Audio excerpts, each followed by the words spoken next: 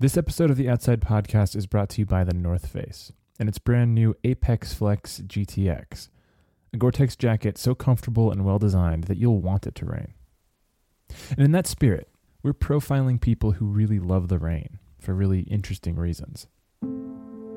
Today, it's John Hull, a college professor in the UK, who, when he started going blind in 1983, began recording an audio diary about what that was like.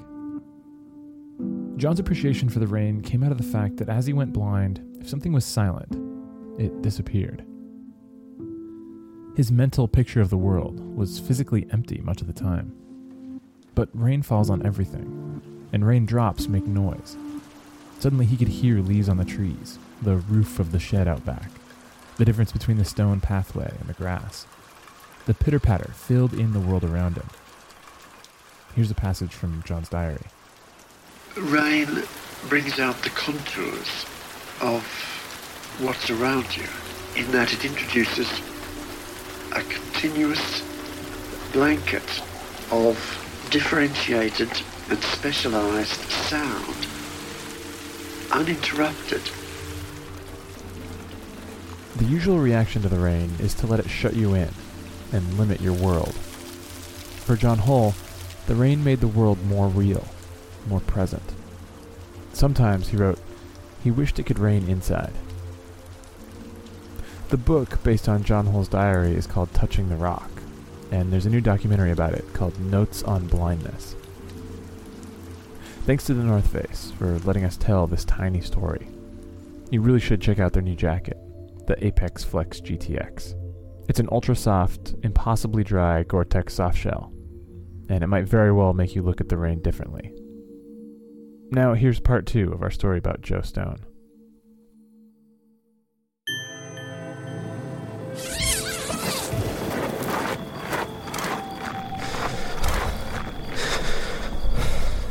From Outside Magazine and PRX, this is The Science of Survival.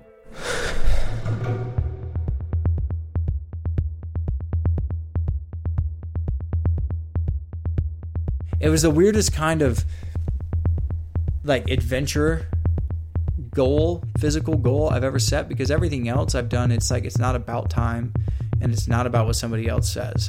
It's about me going into the mountains and doing my thing. It's just, can I physically do one Ironman?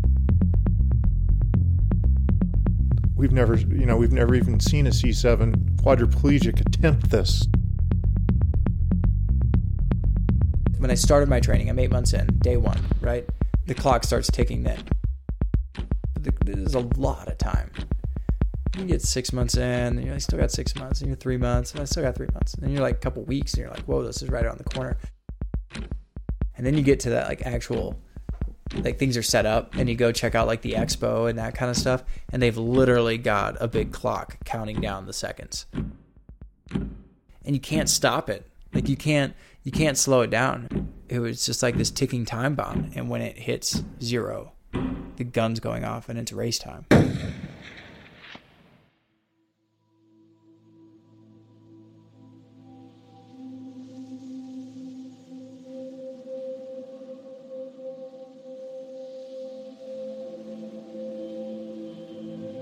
It's kind of appropriate that the last actual physical steps that Joe Stone's legs ever took were at a full tilt run, straight off the side of Mount Jumbo, just outside Missoula, Montana. Up to that point, Joe had done almost everything in his life with the same total, full-speed commitment. Skating, partying, skydiving. Some people call themselves adrenaline junkies, but for Joe the term is particularly appropriate.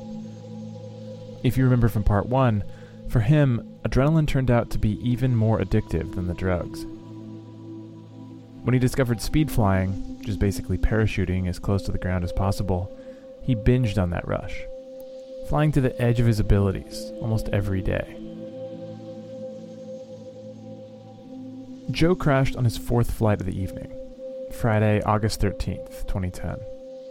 We don't know why, but everyone's best guess, especially given Joe's track record, is that he got too ambitious too quickly and tried to do some sort of stunt that went wrong.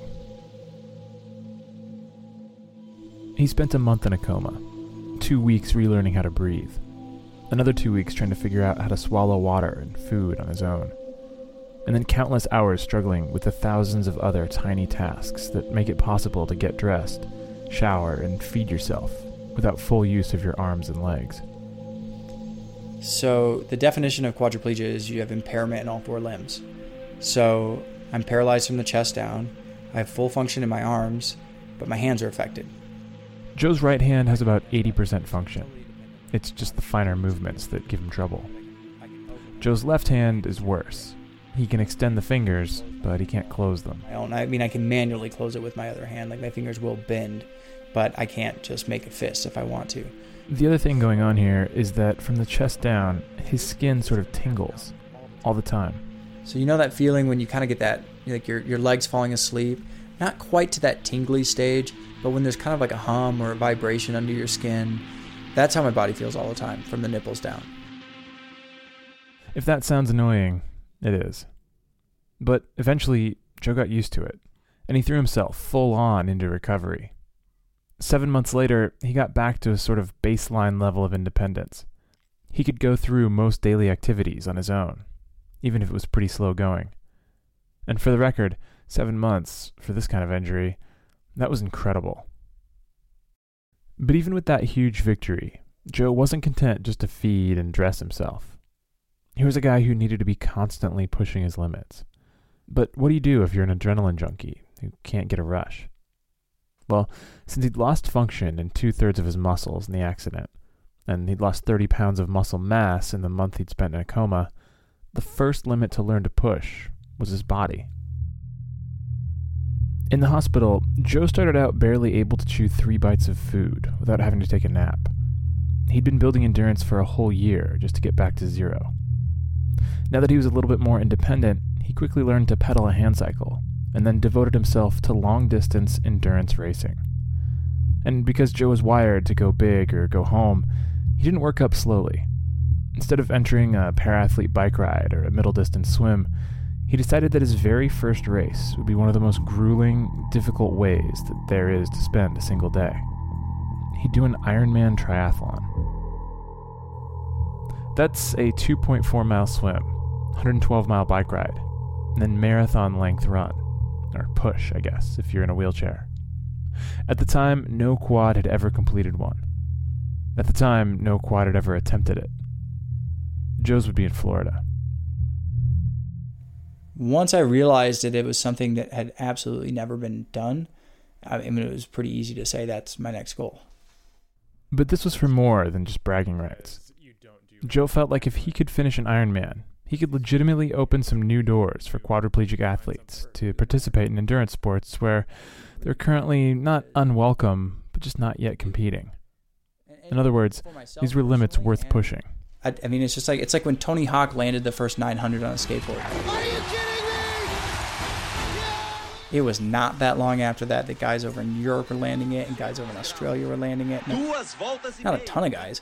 That's all. All it takes is one person to open up a door. Yes! Yes! And then all of a sudden, once it's known that it's possible, then more people jump on board. Once he committed to it, the first thing to figure out was the sheer logistics of training. Sharing life with an Ironman for 8 months is organizationally difficult for anyone. But for a new quad who hasn't quite mastered life in a wheelchair yet, it's way harder. Like when I would drive to a trail and not leave from the house, it'd be a whole preparation on what I'm bringing for when my ride is done, because I can't, by the time I actually get home, I've missed that window of when you really want to get that nutrition back into your body for muscle recovery. If Joe was going to complete an Ironman, he'd have to outsmart and outplan his own body. If he bonked or ran out of water on a training ride, he couldn't just pop into a gas station to pick something up. The only way I'm going to get in there is if I get off this hand cycle and literally drag my body in somewhere. So to help him with all this, he connected with Eric Belker, a former cop and triathlete who agreed to train with him and develop strategies to manage fluids and nutrition on days when getting stuck or bonking in the middle of nowhere would be really, really bad. Here's Eric. We talked about that a lot, Don't get yourself to a point of no return. Stay in front of the game. And you got to do that mentally. Once you start that race, every 20 minutes you got to be thinking, what is What do I need? But surprisingly, in some ways, he needed less than an able-bodied athlete. Nutrition, for example, wasn't actually that big a problem. No matter how hard Joe was pushing himself in training, 2/3 of his body was sedentary and didn't need any fuel. On days he would work out, he'd burn about 1,000 calories, roughly the same as a restaurant cheeseburger, no fries. When he didn't, it was even less. That might be the one area where I had an advantage. But as far as like, I'd go for a workout and, I would compare myself to Eric. Like, I think he ate about 400 calories an hour while working out. And I would take in about 100 to 150 and would totally be fine. In fact, because of Joe's physiology, his actual experience in the Ironman was radically different than your typical athletes. So before we get to the actual race, we're going to go through each component of the triathlon and talk through how Joe's spinal cord injury complicates each one. We'll move backwards towards the start. So first up is the run, 26.2 miles following the swim and the bike. This would actually be the easiest event for Joe in some sense, because while it is a gut check, if Joe could make it to this section, he knew he'd make it across the finish line. The marathon portion at the end, I wasn't even worried about that. It was like, once I get to that, man, I could blow out a shoulder and I'll push myself with armed, to get there. That didn't scare me at all. In this race, Joe's main challenge would be the clock. Triathletes have to finish an Ironman in less than 17 hours, but each section of the race has its own cutoff, where they kick you off the course if you're not keeping up. You have to start the marathon by 5:30 p.m., and the cutoff is midnight, so at worst, he'd have 6.5 hours to complete the run. But Joe would be in a racing wheelchair, which, on a flat course, is actually a little bit faster than your typical runner. So the racing wheelchair was no big deal. Next up, however, was the bike. And the bike scared him. The main thing I was worried about was maintaining the average speed that I need on the hand cycle. He'd have 8 hours and 10 minutes to go 112 miles on the bike. That's about 14 miles an hour, which, if you're not a cyclist, is kind of the speed an able-bodied person would ride to work, when they're not rushing, but also don't care if they're a little bit sweaty when they get there. On the flats, Joe's plenty fast once he gets up to speed. He's even faster on the downhills, because his aerodynamics are so good. But on the uphills, his arms just don't have the same kind of power that legs do. And that's not the worst of it. Very early in Joe's hand cycling, he went out on a hot day and discovered the first of what would be a series of biological screwballs that his body was going to throw him. And I'm biking up the steep hills, getting back to my house, and I'm starting to overheat. Like, I felt like I was cooking from the inside out. My skin, my body, my outer layer was the oven, and I was trapped inside of it, and it was 1,000 degrees on the inside. His friend PJ was riding with him and gave him his water bottle. They made it back to the house, but it was still scary. It was a hot day, but it wasn't that hot. And then I went to therapy the next morning and was talking to him about it, and they're like, yeah, you probably don't sweat, like, as a quad. And I'm like, I don't sweat? Like, what? Sweating relies on a two-way conversation between your brain and skin as they talk about the body's internal temperature. But because those messages travel up and down the spinal cord, the brain can't tell the skin to start sweating. So most quads don't sweat below their injury. This meant Joe would have to do it manually, carrying water and spraying himself down. I think the biggest thing that we did along the way was just, that Joe would have a ready bottle that he could kind of douse himself and get some water over his head. It doesn't sound like a big deal, except that Joe would have to carry everything he needed, which added a lot of weight. And on a hot day, running out of water could be dangerous. And that's when I learned, like, if I'm not careful, I'll have a heat stroke. Like, could die from that. And I'm like, okay, now what do I do? Because that was one of those things, it's like, one, it's just so simple. Like, your body just does it. You don't have to think about cooling yourself down. Your body will just take care of it for itself. So that was kind of heavy to take on. Like, wow, that's an actual barrier. If it's 95, 100 degrees out, I'm not going for a hand cycle ride. That's not going to happen. But carrying water to cool off was a bigger problem on training rides than it would be in the actual competition. During the Ironman, there'd be plenty of aid stations with water bottles along the way. When it came time for the actual race, if something was going to be slowing him down, it was probably going to be his heart. And here's where things get really crazy when it comes to Joe's injury and his ambitions as an athlete. If he's falling behind the pace, he can't just sprint or go harder when he wants to. Since the accident, Joe's maximum heart rate, the highest he's ever been able to reach, is 131. I mean, I should be in the 180s, 190s. Easy. It's like his body has a limiter on it. Joe's maximum sustainable effort is a heart rate right around 110, or roughly the equivalent of an able-bodied person climbing stairs for a while. Joe just cannot push any harder. It's something that affects almost everyone with a spinal cord injury above T6, which is sort of between the shoulder blades. And there are a couple of really interesting reasons why.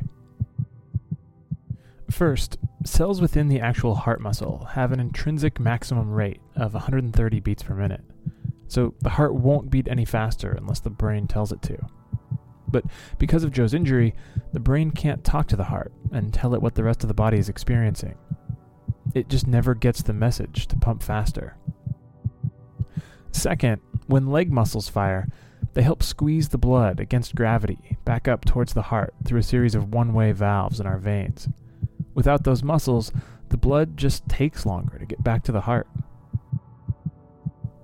But the third thing is the most interesting, because our arteries have a system of smooth muscles surrounding them, which help regulate blood pressure. In a normal body, these muscles expand and contract the arteries as needed, kind of like squeezing a garden hose. So the narrower the artery, the higher the blood pressure. But in Joe's body, the muscles that squeeze to make the artery narrower, they can't talk to the brain either. He can't raise his blood pressure. And low blood pressure means less efficient oxygen delivery. But there's another twist. Because this system isn't broken, it's just that Joe's brain can't talk to it. Joe's brain doesn't know when he's sitting on something sharp, or hot, or has some sort of major damage he hasn't noticed. He can't feel it. But his body can. And it can trigger a stress response, which tells the smooth muscles to narrow their arteries. It's called autonomic dysreflexia, and it's actually really dangerous. Because if you don't recognize the problem and your blood pressure stays elevated too long, you could die. But when it happens while you're working out, it actually feels great. I would start sweating a little bit, which when I'm really hot, it feels like super good because that's like, wow, this is what it feels like for your forehead to sweat and start feeling cooler, for my shoulders to sweat and feel the breeze over it. That's what it's all about. You know, that's what sweating does. The most common cause of autonomic dysreflexia is having to pee. Joe happens to ride with a catheter in when he's on the hand cycle, so his urine just dribbles out on the road behind him as he goes. But if the urine builds up a little bit, because of his body position, he finds he can pedal hardest just before his bladder releases. And so if you did something to like completely, let's say you tied a rubber band around yourself where you cannot physically pee, that you've got your urethra is completely closed shut, and I just let my bladder fill up, it could lead to a stroke. So it could be a risky game. Other than maybe waiting to pee at the top of a hill, Joe never messed around with this stuff. And since the Sydney Paralympic Games in 2000, officials have been randomly testing athletes with spinal cord injuries. In fact, they found that some competitors would break their big toe just prior to a race. It's pretty easy to catch violators, however. These days, wheelchair athletes can't start a race if their blood pressure is too high. So that's the bike. Just the equivalent of a full workday, pushing at near maximum heart rate and trying to remember to manually sweat as you watch the clock to see if you're going to make the cutoff. It was going to be close, but Joe thought he could make up some time on the swim. I wanted to swim it as fast as I could so that I had more time on the bike. You know, every 10 minutes, that's quite a bit more time to crank on the hand cycle. The swim was 2.4 miles, and he'd have 2 hours, 20 minutes to do it. And it's only a little bit misleading to say he wasn't worried. Joe's mom, Kim Stone, says he's always had a pretty deep fear of deep water. That and spiders. And so when he told me about the water part, I'm like, Joe, how are you going to do that? He's like, I don't know. In addition to Joe's Midwestern anxiety, however, there were actual practical problems to overcome. First, Joe's legs would be dead weight hanging below him, so he had to figure out how to swim. The answer to this one came in the form of a burrito, or rather a neoprene covering that would secure Joe's legs and give them some buoyancy. With a backboard wrapped in there, All his arms had to do was pull. But even that was kind of complicated. Well, in the beginning, he was braking, so his lead hand, his hand kind of would go in the water, and he'd basically just push the water, so he'd basically stop his forward momentum. So it would kind of flare, like his wrist would bend, it would kind of flare and push against the wrist, the water he was trying to... So what we did is we just nitpicked it. We just got a GoPro and we just like, shoot that arm farther down. You got to keep it straight. Don't let your wrist bend. You got to check in here. What's going on? And so we did little refining moments like that. The bigger problem, though, was Joe's vision. Because of a lot of things, like the fusion of several vertebrae in his neck, the burrito wetsuit, and the strength and shape of his stroke, Joe couldn't get his head out of the water to see where he was going. Like, I can do it, but I have to push out so much energy just to get my head out of the water to see for that half-second look that you need to be doing frequently throughout a race. That it's almost like is it worth that? Is it worth it? That's just burning so much energy just to get it, so much more than anybody else would have to burn. In order to manage a roughly straight line in open water, he needed Eric to swim in front of him. So he wore like pink and kind of like zebra striped tape. And so basically he was like, my seeing eye dog. But outside the water, Eric played an even more important role. He made sure that Joe put in the time and did the work. Here's Joe's partner, Amy Rosendahl. If it was raining, Joe was like, I don't really want to go for a bike ride, but I know Eric's probably going for a bike ride right now, so I can't really talk to him later and tell him that I didn't want to go for a bike ride in the rain because he would have just called me a pansy.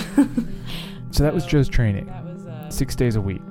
Swim, bike, run, and then sleep. His life was pretty much consisted of going out for workouts and then sleeping. I would leave for work. I think I'd probably leave for work at like 4:15 or so. And he'd have been down for a nap, and I'll come home from work at 11 and he's in the same spot. Like, he went down for a nap and just never got up. Just with his like bike jersey on and grease all over his arm. And then after 8 months of this, he was ready. He was ready for that race. It was time. They got to Florida a week early, give themselves a chance to do some rides, try out the wetsuit in the ocean, and watch the numbers on the big countdown clock at the starting line get smaller and smaller and smaller. By this point, Joe had done the training and knew he could do the mileage, but there was a lot that could still go wrong. He had a lot of specialized equipment. If it broke, there'd be no way to replace it in time. Equipment failure of some sort, weather, whatever. It was just like, all it's going to take is like one thing to get in my way. We need like the perfect epic day. Because no matter what, the easiest day for an Ironman is still a really hard day. But every plan, especially when you're dealing with something outside, with weather, you can only plan so much. And the rest, you just got to like hope it's going to work out. But it turns out it was the day before the race that looked like it might cause the problems. It went from like 2 weeks of beautiful water, like almost no waves, beautiful to swim in. And the day before the race, a huge storm rolled in. And it turned that water on big time. When that weather rolled in, I mean, it set the fear in. Like, is this it? Is this that one thing? They watched the weather all week, but there was nothing to do but wait and hope that conditions improved before the morning of the race. And then I got no sleep that night. Like, I don't think I slept an hour. I was just up, like trying to sleep. I was resting, had my eyes closed. But I was so scared for the following day. I was so nervous about everything and just, had I done enough? And just second guessing and just a lot of anxiety. And then the alarm clock went off. I think we woke up at like 3:30 in the morning, 3 in the morning. You got to get body marked. You have to go through, you have to double check your tire pressure. You have to, how's everything laid out? When I get back here, what's it going to look like? So there's just an incredible amount of things. And then you have a guy with a bullhorn that's, ushering people like cattle into chutes and telling people where to go. And you got to get to a certain spot to get body marked. And you got to get to a certain spot to drop your bags off. And then we made our way to where the water was. nobody was saying that the water was good, but I didn't see it yet. And then we came out, the sun wasn't up yet, but you could see just enough. And man, you could just hear the waves crashing. And this isn't looking good. This water is crazy right now. I've never swam in anything like that. Like, that's intense. That's the water I would avoid because it looks too nasty to swim in. We first saw Joe through the fence the morning of the event. So we knew that he was mentally not wanting to stand there and, you know, sit there and carry on a conversation with us. So it was just a bunch of well wishes through the fence, and then we went down to the beach and, you know, and just waited for everything to start. And it was like, you gotta be kidding me. This is my race day. 2 weeks of beautiful weather, and this is what I get on race day. You gotta be kidding me. But it was nothing that was gonna stop me. You know, the question of like, I'm not gonna go in there, or like, should I race today or anything, that never even. There was never a moment of doubt whether or not I'm even gonna start the race. You know, like, no matter what, I put in too much time and energy to this. Like, I'm going for this. The swim portion consisted of 2 1.2-mile laps. They had to go around one pylon in the ocean and one on the beach. They'd worked out an arrangement with the race director that Joe would start the race out past the breakers, treading water and waiting for Eric, who would carry his timing chip. In between each lap, Joe would wait and Eric would run onto shore and through the tracker, then come back out to Joe. It wasn't ideal, but Joe couldn't push his wheelchair in the sand. So in this situation, it's like, I can go swim 2.4 miles for sure, but getting through the sand to the water, that's harder than the whole 2.4 mile swim for me. The race would start in 5-minute waves. The professional men would go first, then pro women, then the different age groups. 10 minutes before the race, Eric and some helpers carried Joe out to the water, and he swam out to the meeting point, 40 yards offshore. He'd stay there until Eric could start with the second wave. Until then, Joe would have to wait. So he was in the water, I want to say an additional over 10 minutes. Just treading water with his arms? Yeah, well, kind of the neat thing about his wetsuit is that it's buoyant. And then it was like, you know, I had 10 minutes, right? And I'm thinking about how far I've come. And I couldn't, literally, I had to wipe tears away. I could, pull my goggles up and wipe some tears away because I was thinking about 3 years ago, where I was at. 3 years ago, I was in a hospital bed thinking the rest of my life was going to be in a nursing home. And right now I'm at the start of an Ironman. Yeah, I don't know how to explain how that felt. That was like the most, it was just really, really emotional. So then the men's, cannon goes off and they go charging. And they're pros. They make everything look easy. And they go by and I'm like, wow, that was really cool to witness, from right here, to see that from this perspective. And then I was like, whoa, wait, 5 minutes. Oh my God, 5 minutes, this starts. So that 5 minutes went by blink of an eye. And the women's cannon goes off, and Eric's within that group. And so he comes out, and the women swim by, and Eric's back behind. And I see him getting closer and closer to me. And I thought it was going to be this moment where he was just going to get to me and be like, let's go. And we were just going to charge it, right? And he swims out, and he gets to me. And we took 15 seconds. He stops. And he's like, are you ready? And I'm like, yeah. He's like, and he looks back at what I was describing earlier with everybody getting ready to start the race. And he just goes, take it in for a second. And almost like a cheesy movie, but it was so real that there was no cheesiness to it. He goes, this is what it's all about, Joe. Right here, this moment, all the hard work. This is what it's all about. Are you ready? All right. Let's do this. We started swimming, though, and I realized I couldn't see Eric under the water. Visibility was gone. Our whole strategy was based on visibility, and I couldn't see him under the water. The visibility was maybe 6 inches. So we just had to, and we didn't even have time to talk about it.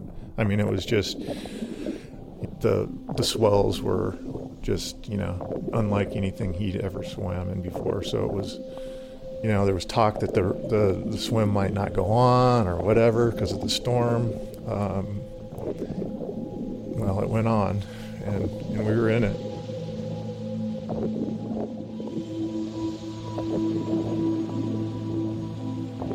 So that first lap was just like survival. It wasn't even swimming. I mean, you're swimming to survive. I mean, getting kicked in the face, bumping into people. I had people trying to like swim over top of my legs, and they were like pushing my whole body under.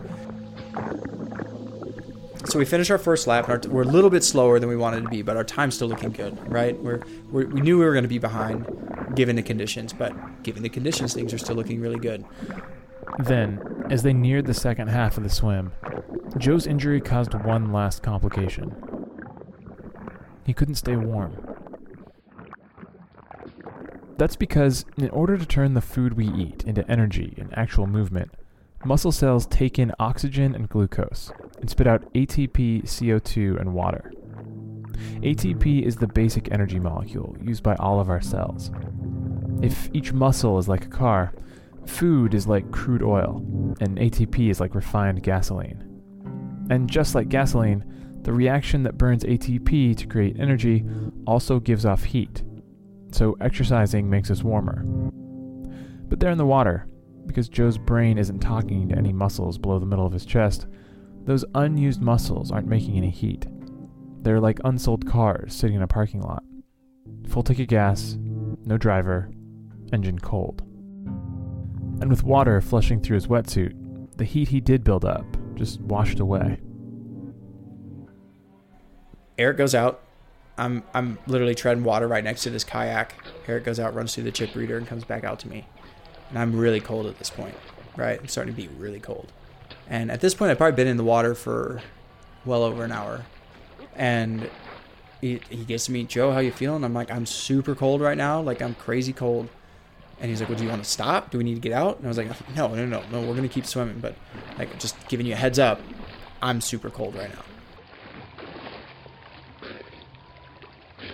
He was doing pretty good to the first buoy. And then after that, I just you could just see something was changing. Something was different. I mean, I was shaking through every stroke. In my head, I'm so clearly trying to tell my body what to do, but I could not get my body to actually do it.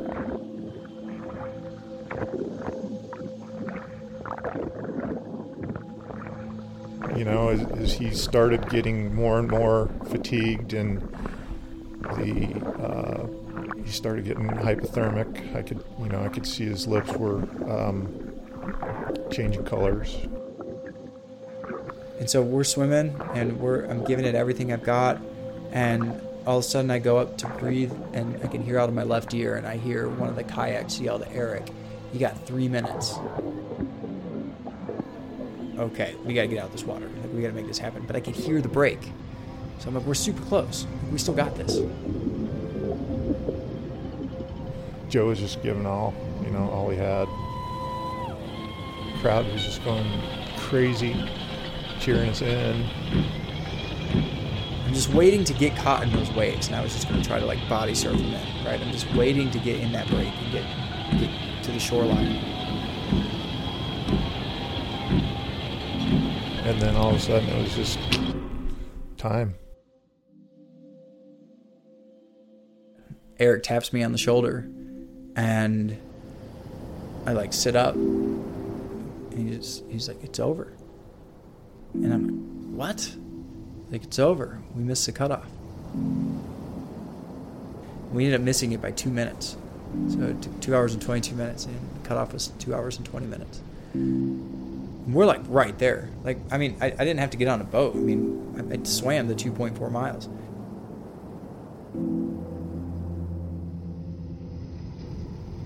Yeah, I just started, I remember leaning my head into Amy's head and just like started crying, and not like bawling, like making a bunch of noise, but just like tears flowing out, and just like a silent cry almost. And they set me down in my wheelchair, and then Amy just kneeled down next to me, and we just kind of were head to head, and just sat there and cried. Didn't know what else to do. Just sat there and cried.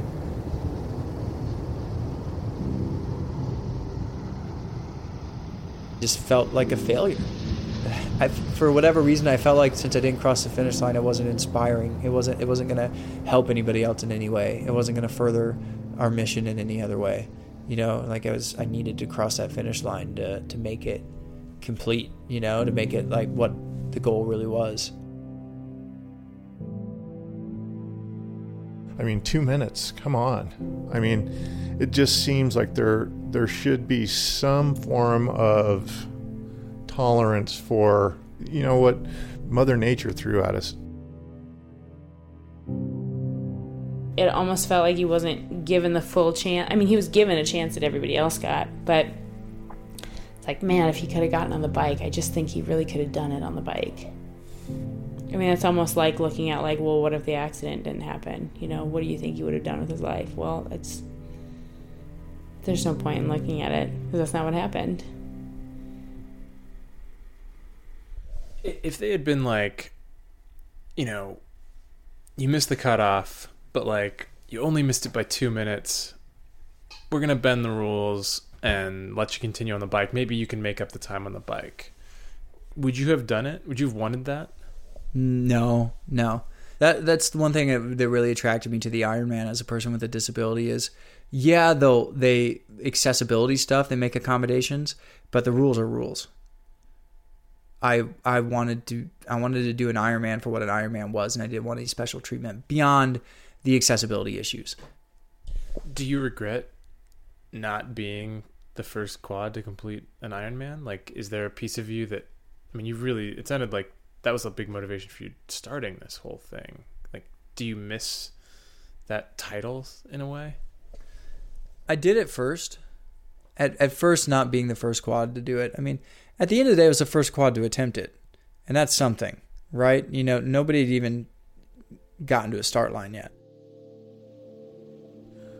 There's a saying that the hard part of an Ironman is getting to the start line, that the actual race is just the payoff. And I think that's doubly true for Joe. Even if he hadn't finished, he had learned exactly what his body was capable of. He'd figured out when he could trust it, when he couldn't, its strengths and weaknesses. He'd gotten what he'd come for, or at least most of it. A few weeks later, a South African C6 quad named Peter Dupreez did become the first to complete an Ironman. South African Peter Dupreez has been on a remarkable journey. And I stayed up the entire night following his progress online. And it was nerve-wracking, like, because if this guy doesn't do it, you know, I have a second chance at becoming the first. Were you rooting against him? No, I wasn't rooting against him. I wanted him to do it. I wanted him to finish. I mean, I wouldn't have minded the opportunity had he not finished to give it another go. But I wanted, you know, I was sending him positive energy for sure. Good swim, 1 hour 39. Plenty of the able-bodied athletes in the age group would be very happy with that. Peter Dupreez had been working up to the Ironman for 10 years. Joe had trained for 8 months. So it actually felt right that Dupreez had been the first. And Joe, even without his place in history, or at least not the one he wanted, Joe moved on. He was done with triathlons. I don't have any time for anything else. And there's a lot of other things I want to do. And at least in some sense, this is the point at which Joe completed his recovery. Because with the Ironman behind him, Joe realized that he was still the same person that had launched off Mount Jumbo. And if you remember from part 1, this whole story is about the struggle Joe's had trying to overcome the fact that when he gets excited, he can't hardly control himself. And despite the accident, the injuries, the coma, relearning his whole life, he was still excited about flying. So instead of putting all my energy into another Ironman, I'm going to put that same level of energy into getting back into flying. How did he tell you that he was going to start flying again? He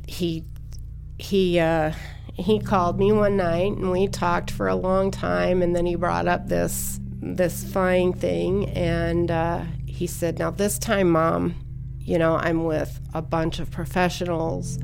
I'm going to 100% listen to everything they say. I'm not going to try and do anything that I would want to do." I mean, he should have been a bird. He loves to fly that much. When he decided to start paragliding again, Joe connected with Project Airtime. a non-profit that exists to improve people's quality of life by getting them up in the air. They'll take anyone flying. Sick, injured, elderly, recently paralyzed in a paragliding accident. Anyone. But after he's crashed and become paralyzed, it's a different question now, right? It's a totally different question, and sometimes I question my own self-thinking that way. If he falls and breaks his neck again now, it's gonna be a whole different deal. He started out flying tandem with Chris Santacroce, the founder of Project Airtime.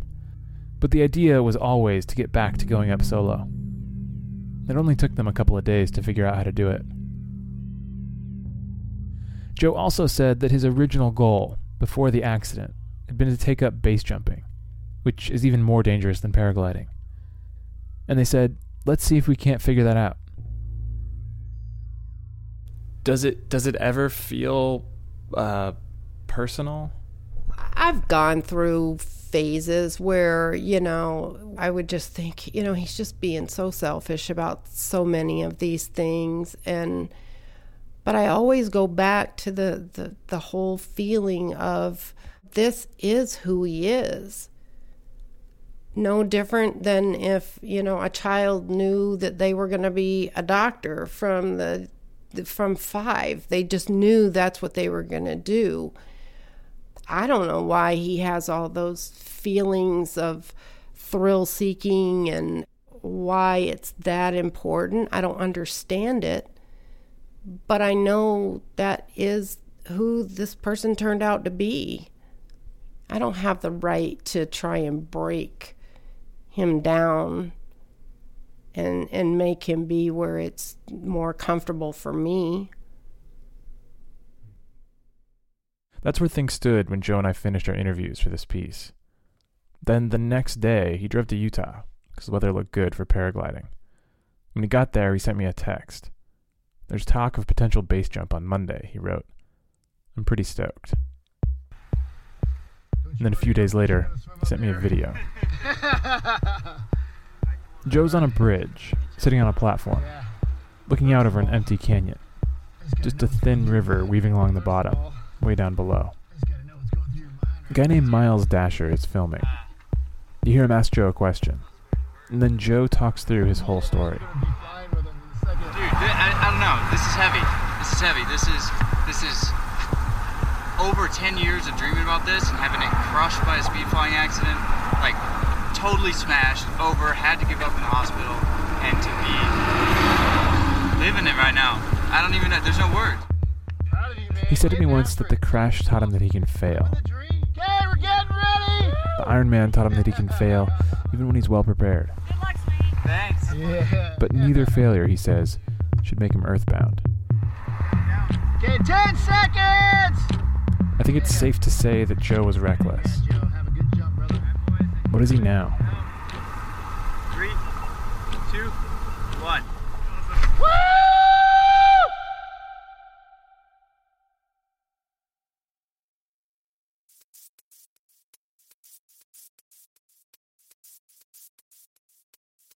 This piece was produced by me, Peter Frickwright, with music and sound design by Robbie Carver. For more on Joe, check out the Joe Stone Foundation. He's also an excellent public speaker. There's a documentary, too. It's called It's Raining, So What? You can find it at itsrainingsowhat.com. Speaking of rain, this story was made possible by the North Face and this new Apex Flex GTX. It's an impossibly dry, ultra-soft Gore-Tex jacket that has all those nice little design details that make the difference between something you wear for years and something you don't. I particularly like the hood, because most technical outdoor jackets are built for things like climbing helmet compatibility.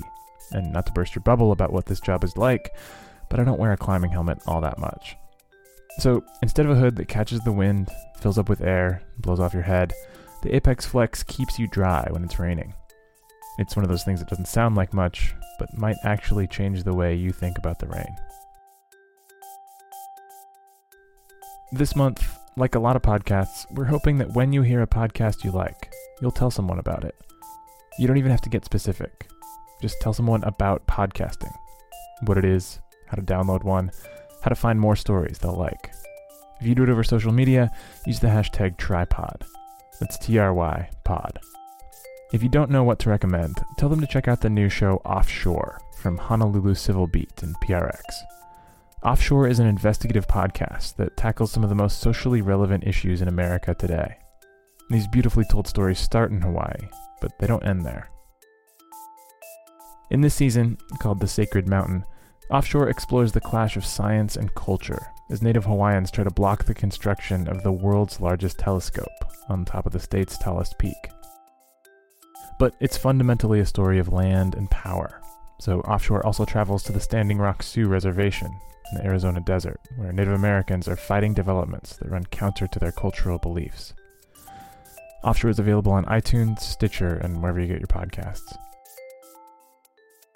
Next week, because we're going weekly for a bit, next week we're handing the podcast over to author Florence Williams and producer Phoebe Flanagan for a story about Beth Rodden, a climber who was kidnapped during a climbing trip in the mountains of Kyrgyzstan in the year 2000. She escaped when her boyfriend pushed their kidnapper off a cliff, and they've been dealing with that fallout ever since. It's the start of a special series on the incredible, badass, awesome, and let's be honest, historically overlooked women that continue to shape the outdoors and make it what it is today. We're really excited for this one. This season of The Science of Survival is supported by the Alfred P. Sloan Foundation, enhancing public understanding of science, technology, and economic performance, and even more spinal cord injuries. More at sloan.org. The Outside Podcast is a production of Outside Magazine and PRX.